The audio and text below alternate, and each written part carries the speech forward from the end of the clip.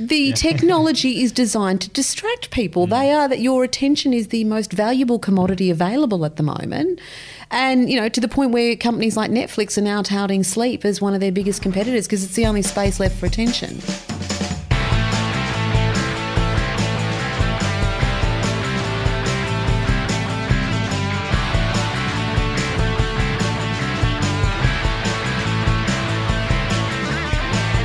I'm here today with David Olney. How are you, David? Very well, thank you, Tim. That's good to hear. We're also here with a very special guest from Be Kindred, Penny Locasso. How are you, Penny? I'm great. Thanks for having me today, Tim. And David. You're more than welcome. That's it. We've been excited to have you on. I think mostly I just wanted to put a little experiment together and put the two of you in a room. I think I said to you earlier that a commonality between the two of you is that you both walk the walk. So it's kind of interesting, I think, for our listeners to have another shining example, perhaps, of what it's like to put measures into practice that help you flourish. So if that's a succinct way of describing it. I like the word flourish. I haven't used that. I might borrow it. that. This was going to be one of my first questions is why did you pick happy as a word when it appears you're talking about flourishing? Sorry, we're straight into it. Yeah, because it's like, ooh, you use the word happy, but no, the depth of all the things you say is flourishing.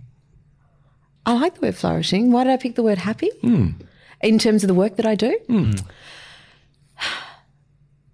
That's a really good question. I picked happiness because I think that it's something for so many people that seems aspirational these days. And it's something this is going to sound, I don't want to sound like a wanker, but I've never really struggled with happiness. But other people do. Yeah. And I think, and I thought, well, if I'm not struggling with it, what can I learn from that may be helpful for others? And I know how happiness makes me feel. I know how many people in the world are aspiring for it. So for me, using happiness as a baseline to, set a stake in the ground of what I was trying to achieve made logical sense. But what's interesting about happiness is how it polarizes people.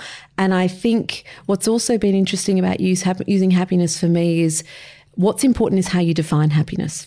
And my definition of happiness, I always say, is not skipping down the street painting rainbows. I mean, that's bullshit. That's not real life. My definition of happiness is having the skills, the resources and the support around you to be able to ride the wave of every emotion that life throws at you, because the reality is that shit stuff will happen. You can't control that. And knowing that you'll be able to come out the other side just a little better than what you were before. And I'm interested in how that resonates with you, David, in the context of the conversation we had before we turned the microphone on, because clearly you're someone who's had to work out your own happiness and define that for yourself in the context of the challenges you faced in your life. Yeah, see, that's why I found you using the word happy. It was my first, I'm going to ask this question, I got to ask the question, because when I started watching your TED Talks and other stuff, it was like, okay, this person's talking about flourishing.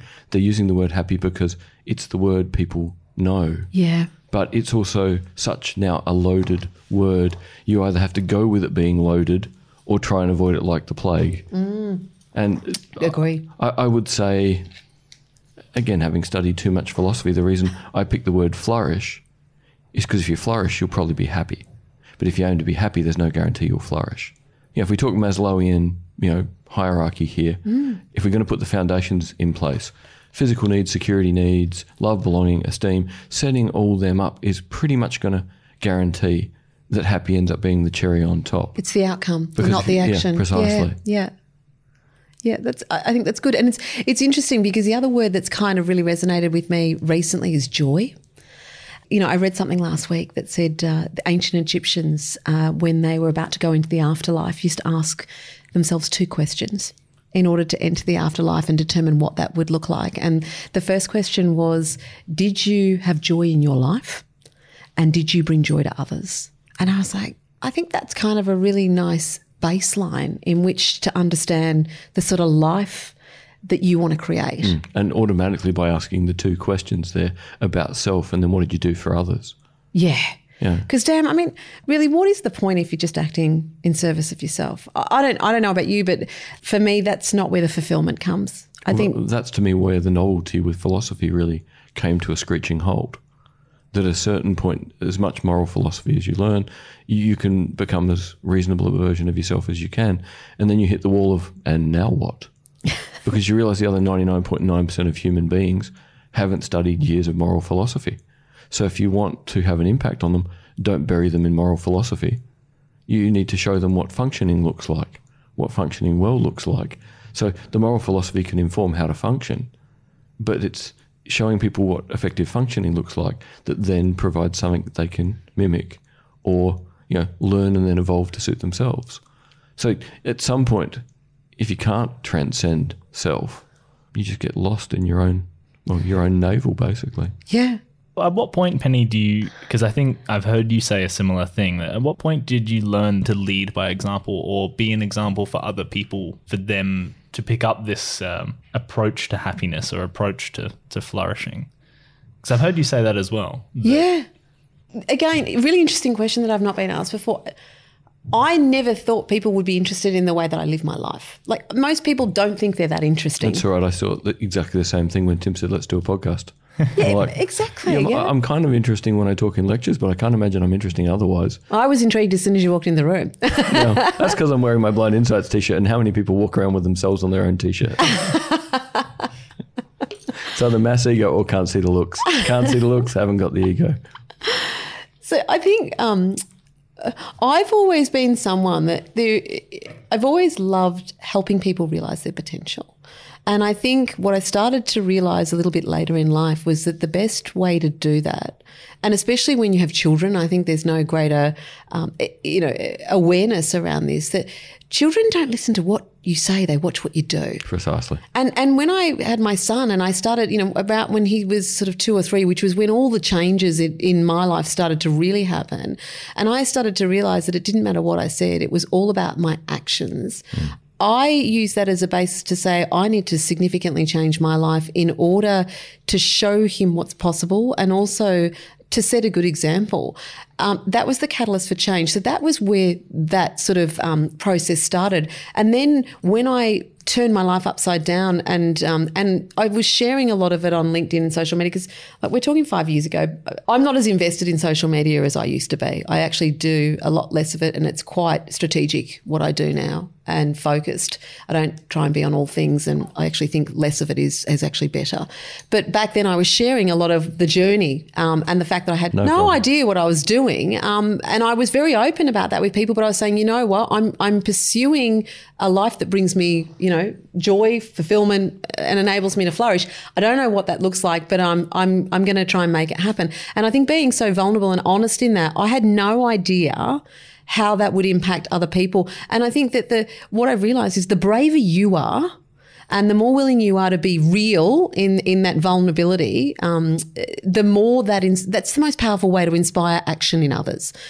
So that was, it started to happen probably in the first 12 months of the journey. And I think the most profound thing for me was that I had all these people emailing me and reaching out and saying, oh my God, how have you achieved so much in 12 months' time, after leaving such a successful career? And I felt like an absolute fraud because I was making no money. I was in the first 12 months of my business.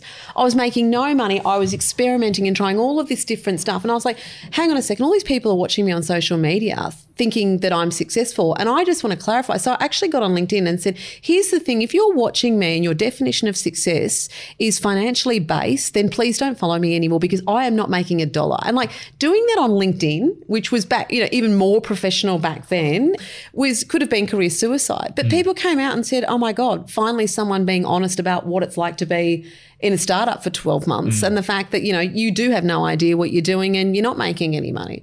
So I think, every time I've stepped into vulnerability in a way that seemed crazy, I've realised how much it can help others step into fear. Yeah, it's interesting you make the point about when your son was born, what example you were going to set for him to, pattern against.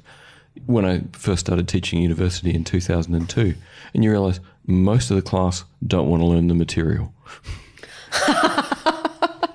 But you're talking undergrads, yeah? Yeah. Postgrads a little bit different. Yeah, well, again, 18-year-olds, 19-year-olds. Yeah. Most of them will learn a little bit, but the only way they're going to listen to you is if you seem like a credible grown-up as opposed to an academic. They don't want to know how much you know. they want to know if you function in a way they can respect. And the minute you realise if you function in a way they can respect, then you can teach them quite a bit of the material. But I'm you've got to sort intrigued. out the respect issue before you can teach them. Yeah. But I mean, you're a shining example of living and breathing this, clearly. You know, the intentional adaptability from what you've told me thus far that you've employed off the back of being disenfranchised with a system that was not enabling you to realise your potential is pretty profound. So how have you sort of, you know, how do you build this credibility? How do you live and breathe this stuff? I suppose that's the thing. To me, all you can ever be is an exemplar. So if you say it, you better have already done it.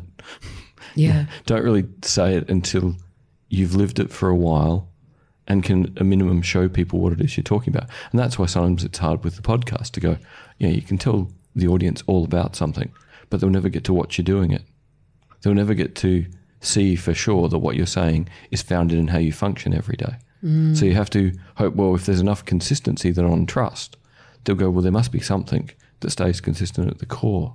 You know, I suppose the thing, you know, part of how I ended up the way I ended up was realising that, you know, when I started to learn to use a cane, the faster you did the hard, frightening work of going, I'm relying on a piece of aluminium to find everything to keep me alive, and just suck the fear away and go, well, fear is fuel. You know, your hands shaking is fuel. Butterflies is fuel. Realising you just had a near miss with something is, you know, all right, heart in your mouth for a sec, put it back where it belongs, slow your heart rate, and convert, you know, the adrenaline or whatever else into forward momentum. So every emotion is just fuel.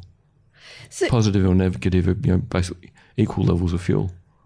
so for someone who's been blind all their life, what is the biggest fear for you now, and how do you deal with that?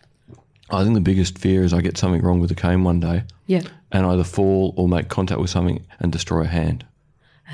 Because your hands are so important? They're everything. Yeah. The whole interaction with the world. Okay, I can listen to stuff, I can smell stuff, Yep. you know, but you've got to get close enough to pick it up to taste it and touch it. So, you know, I think the underlying fear that if anything monumental ever happened to my hands, that's the true holy shit moment. Yeah. Where I'd wonder if the entire carefully, slowly, gradually put together system, that would be the ultimate test of the system, is what happened if, you know, a hand was out of action for a month. The idea of a hand being gone is just, well, again, brain just says, no, don't think about that. If it happens, then you're allowed to think about that. Till then, no. It just opens too big a can of worms. And I don't want to diminish your fear at all, but there's something in my gut, even just in the last half an hour of knowing you, that I reckon you would work out a way. You don't seem like someone that would, as challenging as that would be, I kind of get the feeling that you might be someone that might be able to find a way. Put it this way, I would be the most annoying person for my prosthetic isn't good enough. Make it do more. I can't do yoga with this prosthetic. I can't do a handstand with this prosthetic. Make my prosthetic better. Yeah, I can imagine I'd be a pain in the ass. This is a good segue, though, because I know that it's a strange segue, but I know that Penny is reasonably in touch with these kind of human-based technological advances. You know, I've heard you talk a little bit about not necessarily prosthetics, but things that are enabling more people to do everything. Oh, and I don't know whether you're familiar with this, David, but one of the things that I saw that blew me away for people with disabilities and, you know, being blind when I was at Singularity at NASA was that, you know, they're now using thermal imaging plates in people's mouths to enable people to see things when they've never been able to see before. And, you know, I've got a father with a disability. He's not blind, but he's severely disabled from a back injury when he was 18. And anything from a technology perspective that enables people greater mobility or, you know, the ability to see when they haven't been able to see, like, it blows my mind. And it's like, you can't not do this. This is freaking phenomenal. But Microsoft is probably a great example of a company that's doing some unbelievable things with technology and working with people with disabilities. Like, you constantly see Satya Nadella on LinkedIn, and the stuff that they're doing blows my mind, you know, and it just makes me happy, because I just think that if someone could have taken away the pain that my father has and, you know, the constant falling and broken toes and, you know, It would have fundamentally shifted his life. And unfortunately, he's now 77, so we probably won't get there in his lifetime. But if it avoids it for someone in the next generation, thank God. And that's the big thing, realising that you're going to be the rabbit that tests the technology. Yeah. And it may not be real flash. So in the case of Microsoft, they've got an iPhone app called Seeing AI. Yes. Which I don't think was a formal project initially. It was one of the young Indian programmers was Skyping, I think, to his grandfather. And his grandfather couldn't recognise him anymore. Wow. And he went, well, this is crap. What can I do with a few of my friends in a hackathon? And I think Seeing AI literally came out of a hackathon. Such a great thing. And all right, I think there's now a whole team on it. Yeah. And really, the point of assistive technology, adaptive technology, is it pushes development so much faster that even if you do something for a small group of people, and you go, well, where's the return? Well, the return is on you cleared so many, hedges, hurdles so fast to make it work that, in the case of Seeing AI being able to take a photo of anything, extract the text out of it, describe the image, describe what's in the image, pull the colours out of the image, in the long run, that is probably going to help with things like self-driving cars. Yep. That software is going to help the car go, is that a person walking a push bike or is that a person riding a push bike? Is that push bike on the road or is it on the footpath? It's going to help them assess, yes, there's a person on a push bike, but what's the contextual relationship? So for things that are meant to help blind people understand an image in front of them, and it's such fun occasionally just standing at a bus stop and using an app like Envision, which is a Dutch small team version of Seeing AI. In a lot of ways, it's actually a better product because it's a weird little bunch of enthusiasts and it's all they do. Microsoft at a certain point, it went to the big team and development slows. Yeah. The minute it has to deal with the hierarchy. But the fun of just sitting at a bus stop, pulling my phone out and taking a photo of whatever's in front of me with one of those two apps and getting it to do the scene description. And month by month, hearing the quality of what it describes getting better and better. Now, I don't know if it's right because I can't see it, but the more detailed and interesting the description, the more entertaining it is. And at a certain point, it's going to go from being entertaining to genuinely being useful. Yeah. And that's probably only, I would guess, 18 months, 2 years away from those images actually being useful. And I think it's fascinating. I sat on a panel recently 12 months ago, with an amazing woman who had a child that was born who was severely disabled, and she was very senior at Google and left Google and started her own company, and it was all around helping organisations understand how they can actually develop workplaces and design them to be more inclusive. And one of the things she said that just struck me at the core, she was like, if we just designed and developed things with basically for people with disabilities. Like if that was the approach, it was like, how do we make this as inclusive as possible? If we design it for people with disabilities, then it would be fine for everyone. Yeah, if you solve the big hurdle, everything after that is easy. And I was like, but it's so interesting because we're always about speed to market and where's the mass market and how do we make as much money as quickly as possible. But I was like, it was just such a refreshing way to look at something. And she was talking about something as simple as after she'd had her daughter and she went back to work, she had to push the front door open, and it was this, building with this huge, big, heavy door. And she said the first thing that happened as she walked up to that door, now having a daughter with a severe disability, was that she stood there and went, my daughter would never be able to open this door. Yep. And so what does that say in terms of how you design things? And as a parent, I can't tell you how that made me feel. I think anyone that's out there developing technology to enhance people's lives and their mobility and their level of inclusiveness, I think, it's the most admirable work you can do. It's amazing. These are the positive things that you're able to see in the position that you're in, being so connected to the tech industry. But I know that you also commentate a little bit on the fear that some people have, or at least maybe the unhealthy relationship people have with technology, even presently. So could you walk us through why you've decided to have less engagement with social media, or personal engagement, I mean? Yeah. I think that for every exponential technology that comes out, there are unintended consequences. Yeah, so for every miracle we can create with technology, what I often observe is there is an equal terror that comes with it if it falls into the wrong hands. And I think social media is probably an example of that. You know, it's been a brilliant way to connect people into communities and to things that they would love to have accessed that they couldn't access before. It's helped people who were lonely, perhaps, you know, find ways to better connect. I've got a girlfriend who was extremely introverted, and she said social media was an introvert's dream. And for me, that was really profound because it's given her a voice when previously she would never have stood in a public space, but now she's happy to stand on that platform and share her voice. So I think, you know, these are the beautiful things about social media, but I think as time has gone on and what's happened is we've introduced something so significant and not given people any skills in how to self-regulate. And equally, we've introduced technology, and the people that have designed this technology, you know, seem very admirable in saying we want to connect the world. But let's be fucking honest, it's nothing to do with connecting the world. Selling you know, stuff. the technology is designed to distract people. They are that your attention is the most valuable commodity available at the moment. And, you know, to the point where companies like Netflix are now touting sleep as one of their biggest competitors because it's the only space left for attention. So I have a massive issue with that. And the other thing, I suppose, with the work that I do and the reason that I have started to really practice, you know, this concept of digital minimalisation is I do a lot of speaking in front of thousands of people, and I cannot tell you how many parents come up to me and tell me, I've got an 8-year-old with severe anxiety. I've got a 17-year-old who doesn't come out of her bedroom. You know, I've got a 15-year-old who sits on gaming all day long and he's severely depressed. This is not one or two examples. It's every time I speak. No, I'm who will not be mentioned. She actually is an educator, and she had a student who was age 6, had to go to therapy because was talking about wanting to kill herself. Yeah. At 6, it boggles my mind.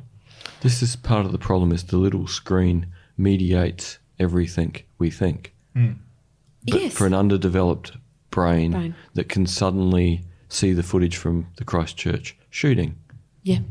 Yeah. you know, at 6, that's real.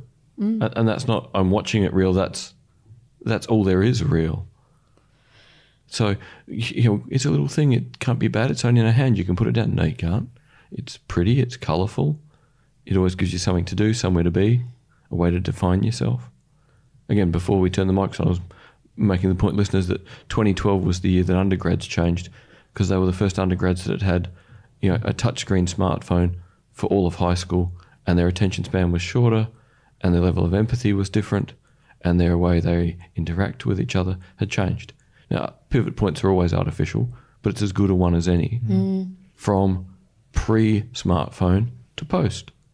And this is the problem. We unleashed multiple monsters simultaneously. Absolutely. If you look, Facebook and Twitter, I think were probably only doing minimal harm when you had to go home and access them through your computer. Correct. But it was more regulated, yeah? You had to go home and think what you wanted to say, It was download intentional. your photos and go, I'm going to put up the photos from the 3 hours of people time I had today. Yeah. And my people time wasn't interrupted by my little device going, look at me, look at me, look at me, share with me. Whereas now we're at look at me, look at me, look at me, share at me, diminishes people time, diminishes nature time. And I think more dangerously than anything, no one just sits and thinks anymore unless they're a philosophy major.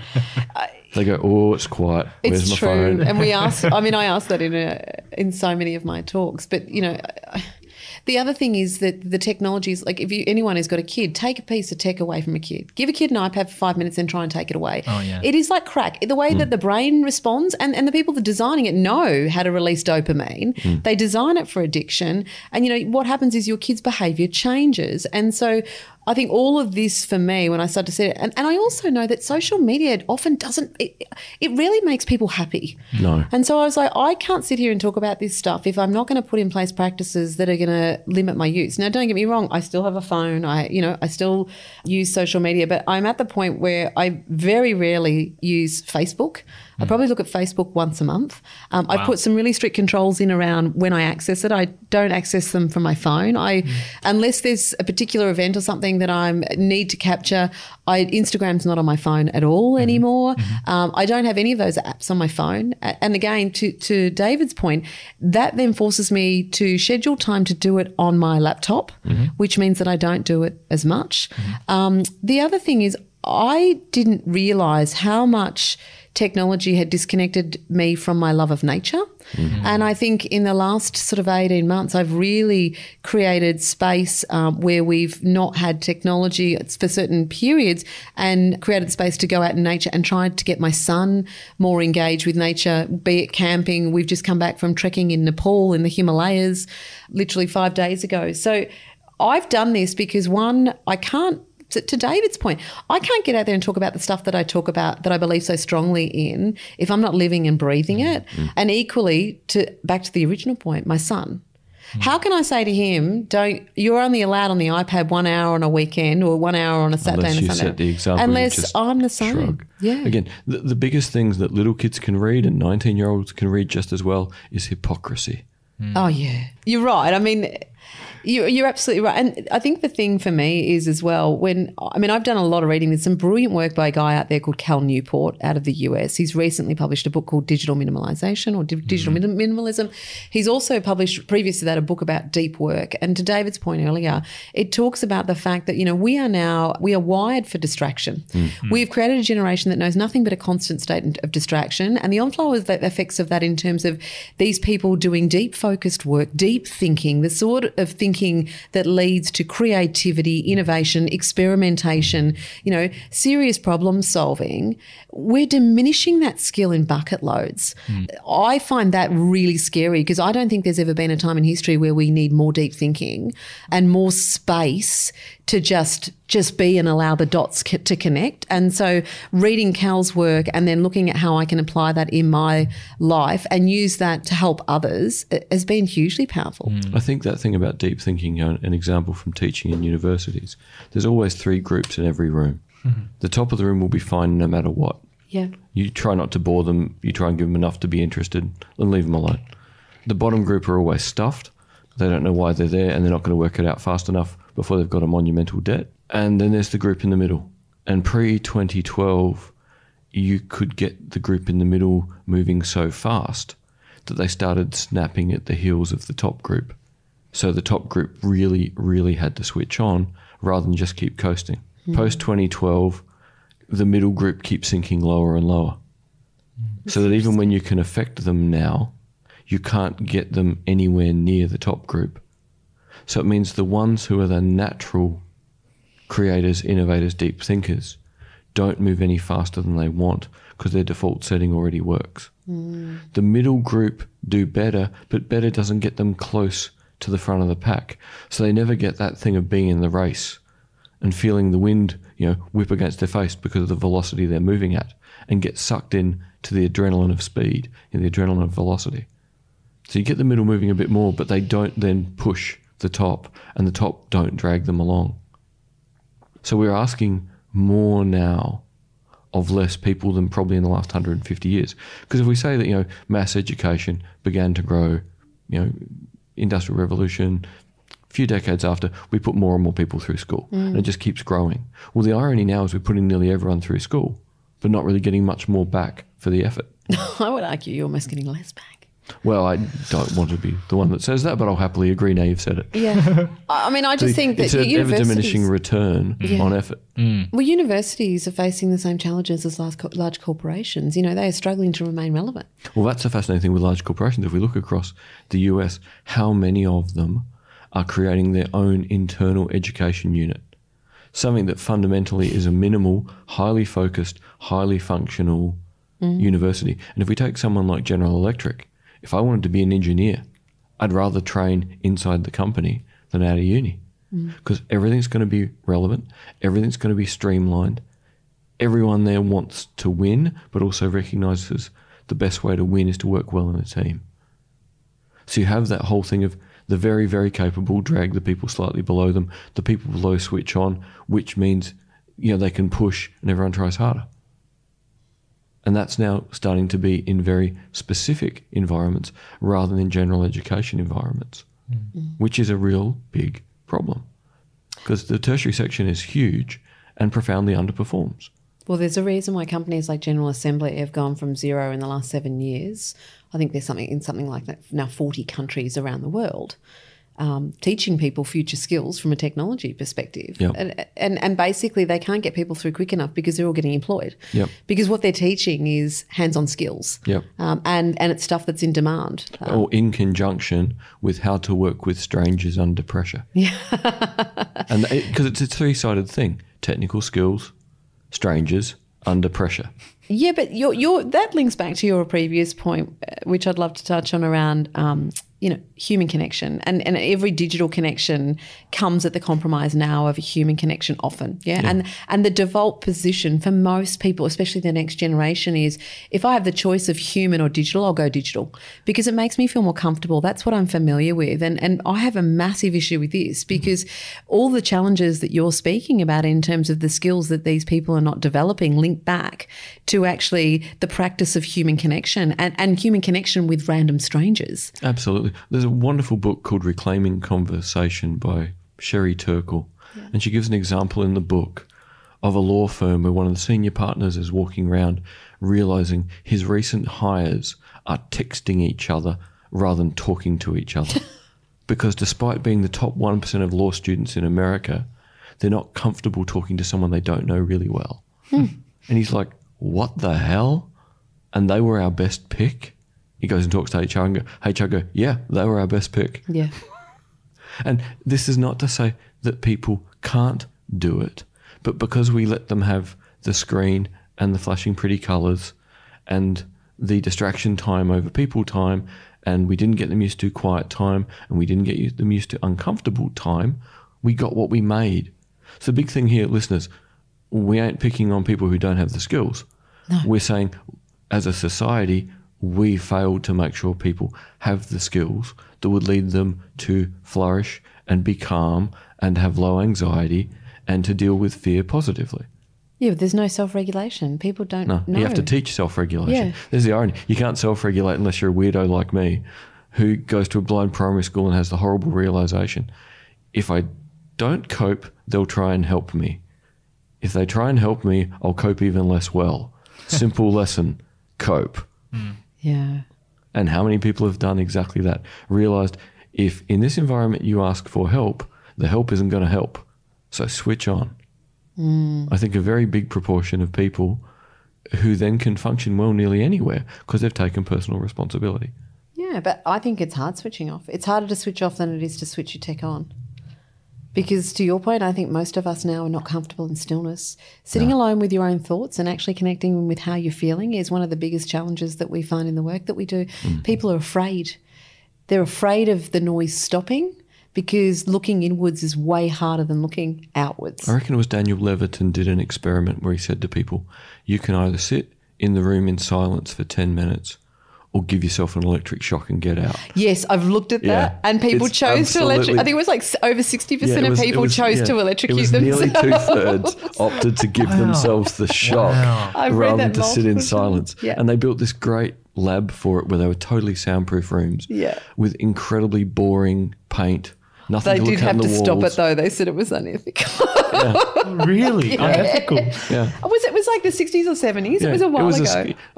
It's been redone post 2000. Oh, that's so funny. Now they've redone it. Yeah, Because- people would rather shock themselves. Yeah, they'd rather shock themselves than sit alone with their own sit thoughts. alone with their own thoughts. I want to dig a little bit deeper on that because to me it's either I think there are either one or two solutions, and we've kind of touched on them before a bit, David. It's either that it's just a matter of discipline, you have to pull yourself away from it, or is it our job as a society to present a choice that we have to make that turning off is actually a better option? Well, I'd argue this is where you apply Richard Thaler's book. I think it's Richard Thaler.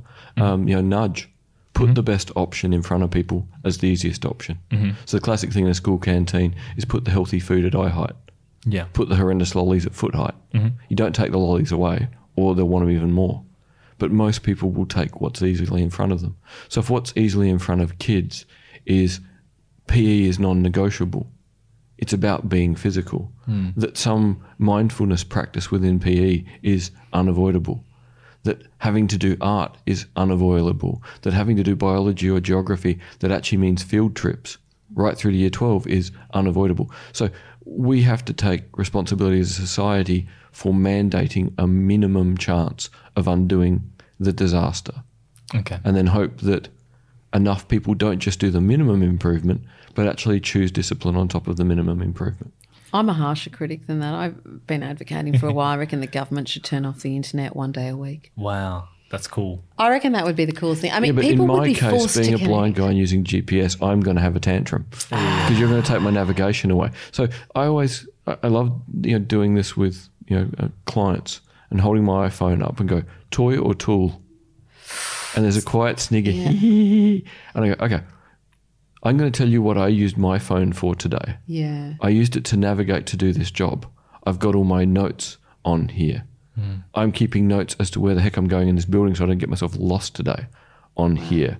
I'm using the things like Seeing AI to photograph signs near elevators to work out, where am I going, what do I need, to try and sort out how do I get there, how do I do it without needing a sighted person. Now, what have you lot done with your phones today? And just shame them into the realization that it's a tool. They turned it into a toy. So just turn tools back into tools. Did they turn it into a toy, or was it mother and father too busy to play with their kids, so they put an iPad in front of them? Yeah, but we've got a generation of parents raised in front of TVs. Yeah, okay. So Who It's were the just norm. as Yeah, it's addicted the as norm. kids. When's the last time there was a generation of kids who didn't have a screen? The boomers had TV in the 50s. Again, this is a slippery slope. We had no idea how extreme it was going to be. Yeah, okay. So, to blame a parent for you gave your kid an iPad. Sorry, no, I hope that didn't come across like No. like that. it's not. But that's the point. It could easily, like when we were talking about the election the other day, it's easy to start blaming rather than understanding. And what we need to do is understand that we didn't get here through one generation of poor decisions. No. We got here of 3 generations It's evolution. of self-absorption grew gradually. The need to only show the good bits grew gradually. The need to not sit, the inability to sit quietly grew gradually. All these things have grown into the danger zone, like mold. There's a little dot of it and it grew. But that's where I think, so much of the work that we've done, the realisation for me was that, it's just, we're very good at adapting, especially when it's unconscious. Yeah, it kind of creeps up on us over time. And when I started reading about this concept of an adaptability quotient, I was like, well, and, Harvard's saying it was the new competitive advantage, more important than EQ and IQ in the context of the future. I was like, yeah, that makes a lot of sense, but there's something missing to me because we don't have a problem with people adapting unconsciously. And where they do, the on-flow effects in terms of mental health and so on is significant. The problem we have is putting intentionality at the forefront of that adaptability and teaching people how to be intentional in the way that they change. That's where the real opportunity lies. And that's why we went and renamed a global term, because I was like, well, AQ on its own is a real problem. We need to teach people, self-regulation is intentional adaptability. It's what's the intent of the action that I want to undertake? Like, how do I bring purpose and meaning to my decision-making again in every state of my being throughout a day? This is part of the thing with anxiety and depression and stuff now. If people don't learn to regulate fast enough that I want meaning in my life, or the easiest way to get meaning is to be able to self-regulate so that you can do things that have meaning. If you can't self-regulate, you don't get organised early enough in the day to get things done that are meaningful. Yeah. You constantly scrabble. So self-regulation is such a simple thing. What the psychs often just call impulse control. Impulse control sounds so boring. And yet, if you have impulse control, you go, I can do the boring thing now because later I get something really good as a consequence. Or I should. Eat your frogs first. There's a book called Eat Your Frogs First. I think Amy Chua talks about it in one of her videos. Yeah, I remember coming across it and going, no, that sounds like ranger training. It sounds gross. There's a period in Georgia where they live on frogs for about a week. You live on what you can catch. Yuck. Oh man. Okay. So intentional adaptability quotient. So you'll talk about that a fair bit in your speaking rounds. So this is perhaps the gleaming light at the end of your tunnel. Gleaming light at the end. Well, no, because I don't believe in silver bullets. Silver bullets are bullshit. Anyone that says to you, I've got the solution for the future and here it is. I mean, you'd be sitting there going, you're right. What are you, Jesus? Or the singularity. For me, intentional adaptability is providing people with a set of foundational skills that enable them to create the space to work out what matters and then basically employ practices and habits that enable them to effectively navigate the future in a way that makes sense for them. Yeah. And so intentional adaptability from a foundational perspective, the way that we've designed it has been off the back of experimentation with thousands of people. And what we've discovered is kind of the three core elements of it as we see it. Given we're starting with basics, because the problem is we don't have the basics, is the first thing we teach people is how to focus in a world that's designed to distract them. How do you create the space to work out what matters and then focus your brain on how to realise that? Yeah, it's not rocket science. The second thing we teach after we enable people to focus and actually remove this phenomenon of busy, which we believe is bullshit, yeah, we then teach them how to be courageous. How do you use fear and failure to actually create the change that you want? Because the reality is without courage, you cannot make change.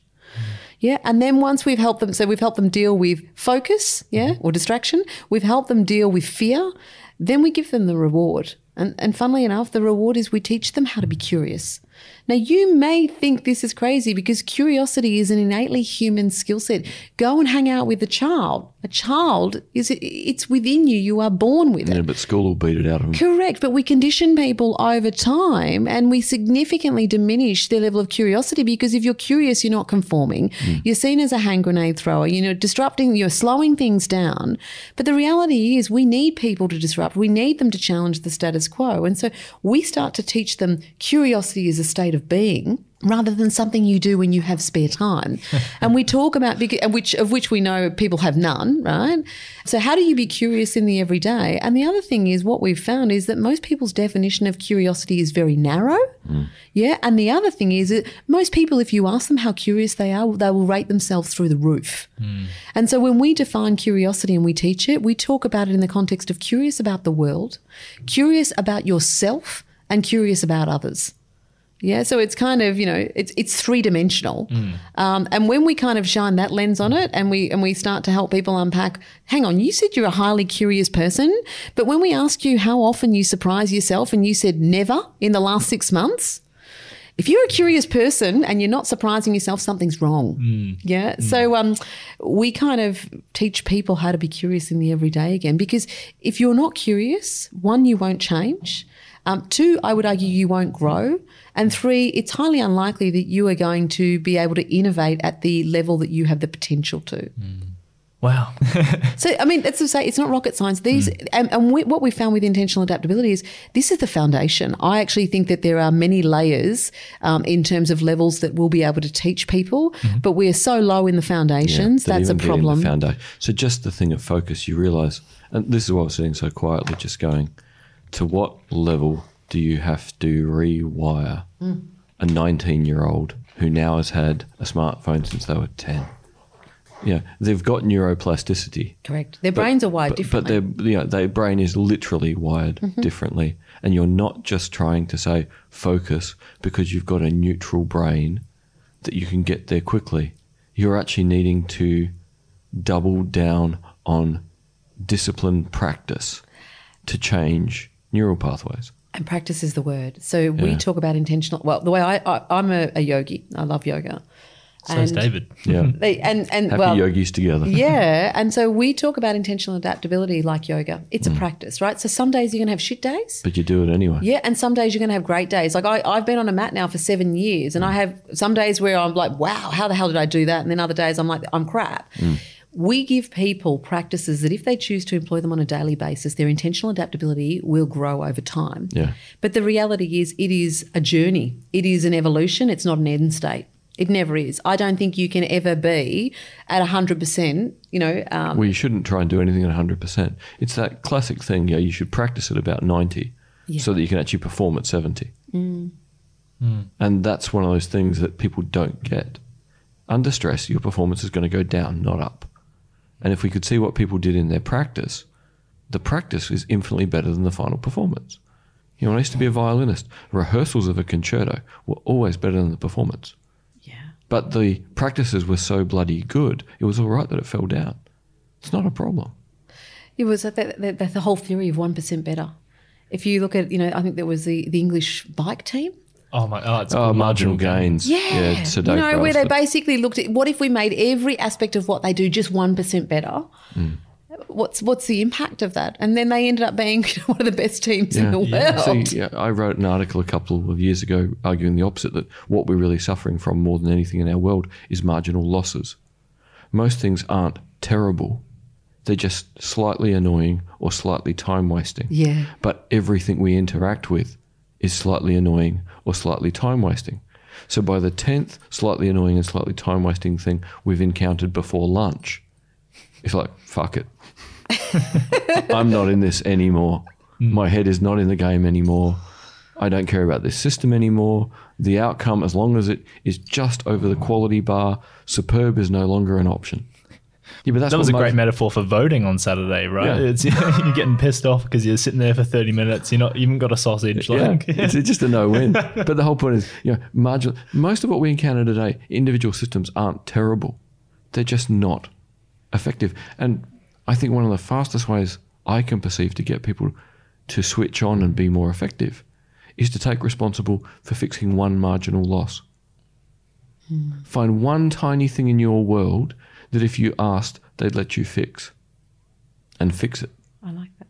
Because the whole thing of getting people to focus, as long as you're in people's face, you can get them to focus. But most people, again, because you're dealing with neural experience that says, where's my phone, where's my phone, where's my phone, where's my phone, where's my phone, where's my phone, where's my phone, where's my phone, where's my phone, that's a lot to compete with. Yeah, but that's why I think the way that we teach is what we call experiential learning. And basically the elements of the experiential learning link back to teaching self-accountability, teaching human connection, learning through human connection, experimentation, and then reflection. And what we've done now is I have a lot of clients saying to me, can you come in and can you fix, can we make people intentionally adaptable tomorrow? No. And everything that we teach around those 3 pillars that I mentioned, we run challenges, and most of the challenges run for a month to 6 weeks. Because it takes that long for anything to settle. Correct, because we're shifting mindsets and behaviours, and unless you actually create the space for people to go out, experiment, practice, bring it back in the room, talk about how hard it was, and then go back out and try again and bring them back again, they won't. And the other thing is that we know that most people won't change unless it's painful. Unless, to your point, most things are not great, but they're not bad enough for people to do something about it. They're just uncomfortable. Correct. And so most people won't get off their ass and do anything. Apparently there's some statistic that says unless what you have to gain is twice what you're going to lose, people won't do squat. See, the other interesting thing too, there's a public health guy called Vic Stretcher who really picked up Viktor Frankl's thing of, we have to have meaning in our lives, sort of Frankl's classic things of love, work and suffering. That's what I mean. Vic Stretcher has taken that into public health. And one of the most interesting things from his initial research in the 1990s, you can talk to someone until you're blue in the face, stop smoking. If it's about them, they won't. The minute you change it to, do you want your kids to have a parent? They'll stop smoking. So a big thing about getting change is anyone who is socially connected and cares about other people is easier to move because they want to do it for the benefit of other people that they care about. The difficult thing is if you're in an environment where no one values the group and the organisation and the society anymore. Yeah. And we're becoming so atomised as a society that there's a great risk that excluding the family and immediate friends, we can't get people to recognise the value for the people they care about on a big enough scale to get change. Because that's the thing, in an environment where people see each other every day, you've got a degree of being able to alter their behaviour because they can hold each other to account. From a Foucauldian perspective, there's surveillance, and surveillance leads to self-regulation and normalisation of whatever patterns of behaviour that group say is normal. But if you don't have that tribe that you watch them and they watch you, and the problem with the people on the screens is they've got a tribe of sorts, but it's a tribe that doesn't surveil anything meaningful and won't hold them to account on anything meaningful. So working with a team where you can sit with the team for a whole day and then go back and revisit them in a month is great because that team is together 5 days a week. And that if they're a good team and their bosses have invested in trying to change them for the good, there's at least 2 levels of surveillance. So the terrible thing here is you can go with goodwill or you can use surveillance. And I'm all for using surveillance because it works better. Goodwill's warm and fuzzy. It's nice, but it doesn't actually work. Being a pioneer in working on intentional adaptive quotient, is that how you got to the Singularity University, or what got you to this interesting place? Yeah. Probably about 18 months ago now, I came across a woman out of New Zealand called Kyla Colburn, and I saw her speak, and she spoke about this university called Singularity University that I'd never heard of. And she spoke about how she'd gone and done their executive program and it had fundamentally changed her life and her perspective. And she was talking a lot about the future and how far advanced technology was. And she was so passionate that she decided to bring Singularity University Summit to Sydney for the first time. And after I saw her speak, I was like, oh my God, I need to be at this summit. This is totally up my alley. I was just so curious. So I made a huge investment as a startup and bought my ticket, and off I went. And they brought out some of the best speakers from Silicon Valley, where they have a base at NASA.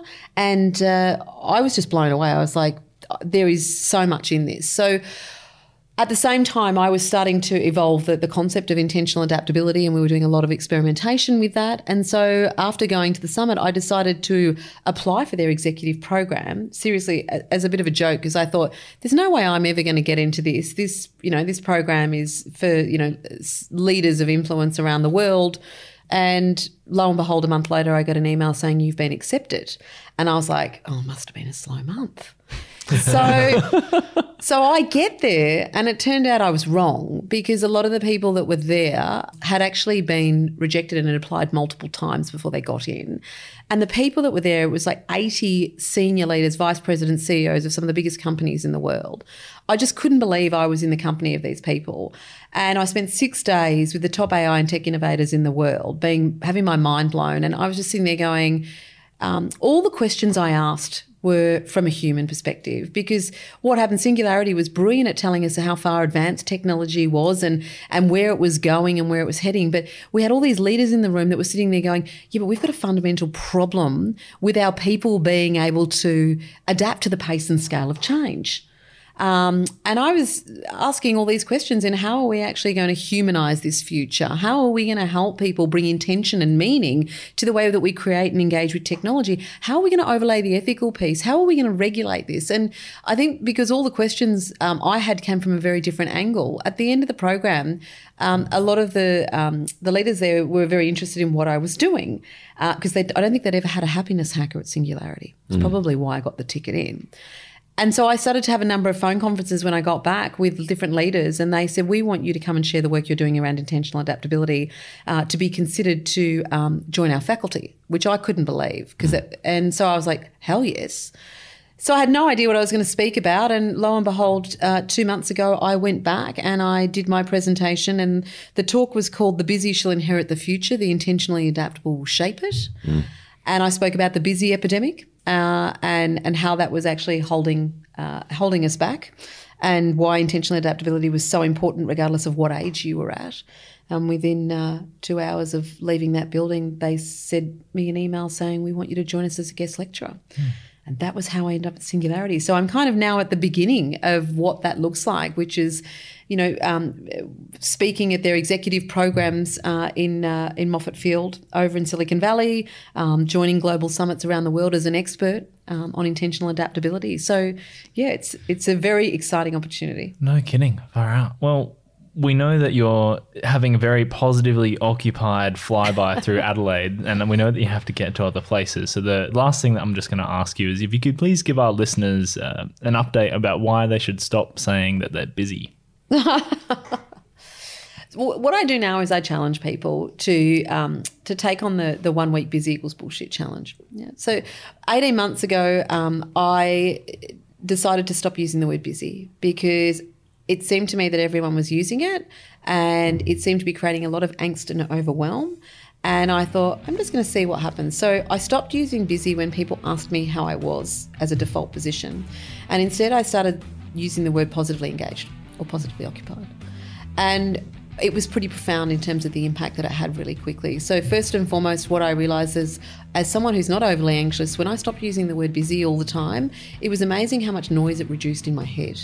If you tell yourself you're busy, you are busy perpetuates busy, and you will create a lot of noise in your head unnecessarily. So there's not a lot of free space. The second thing was, when I didn't say I was busy and I said I was positively occupied or engaged, people started to say to me, like, their mouths would drop and they say, well, what the hell are you doing? Because they were expecting me to say busy. And I would say, my life is full, but I'm doing things that I love. And they were like, well, what the hell are you doing? And so it would open up a whole new conversation with depth to it. And I think that there's such a shortage of conversations that have depth these days. So the level of connection that I was building with people was fantastic. And the third thing was that it started to challenge me. So by not saying busy and saying I was positively engaged, I had to call bullshit on myself, because if I wasn't positively engaged, I had to start asking myself, failed your own standards. Why the hell am I doing what I'm doing? And so I would actually challenge other people when they were like, that's really interesting that you're saying that. I'd say, I want you to use it. So for 1 week, stop saying busy and swap it out for, you can use positively engaged, whatever works for you, but use something that's positive. And just watch what happens. And if you find you're saying I'm positively engaged and you're not, then call bullshit on yourself and ask yourself why you're doing what you're doing. And it just brings consciousness back into the state of mind. And so that's why I don't use the word busy, and that's why I now challenge people to stop using it. Because the only way you're going to create the space for more of what matters in your life is by not... You don't need more in every day. Yeah? You don't need to fill every minute of every day. I actually think people need to do a lot less, but more of what matters. It's interesting. I had an honours supervisor, Paul Nursey-Bray, who would never ask people, how are you?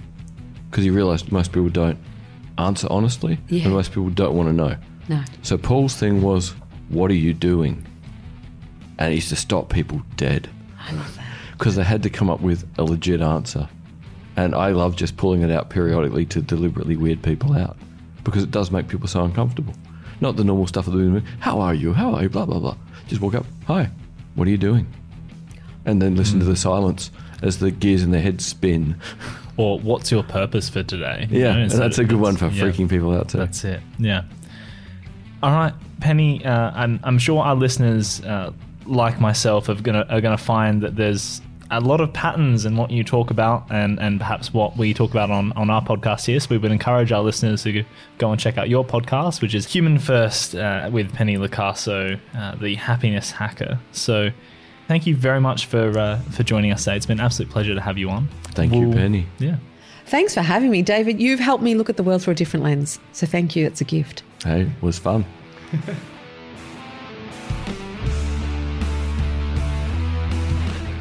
Hello, listeners. If you're enjoying our podcast, please subscribe and like our Facebook page. Search for Blind Insights with David Olney. Also, don't forget that we have merchandise. Thank you to the Ozcast Network. Peace out.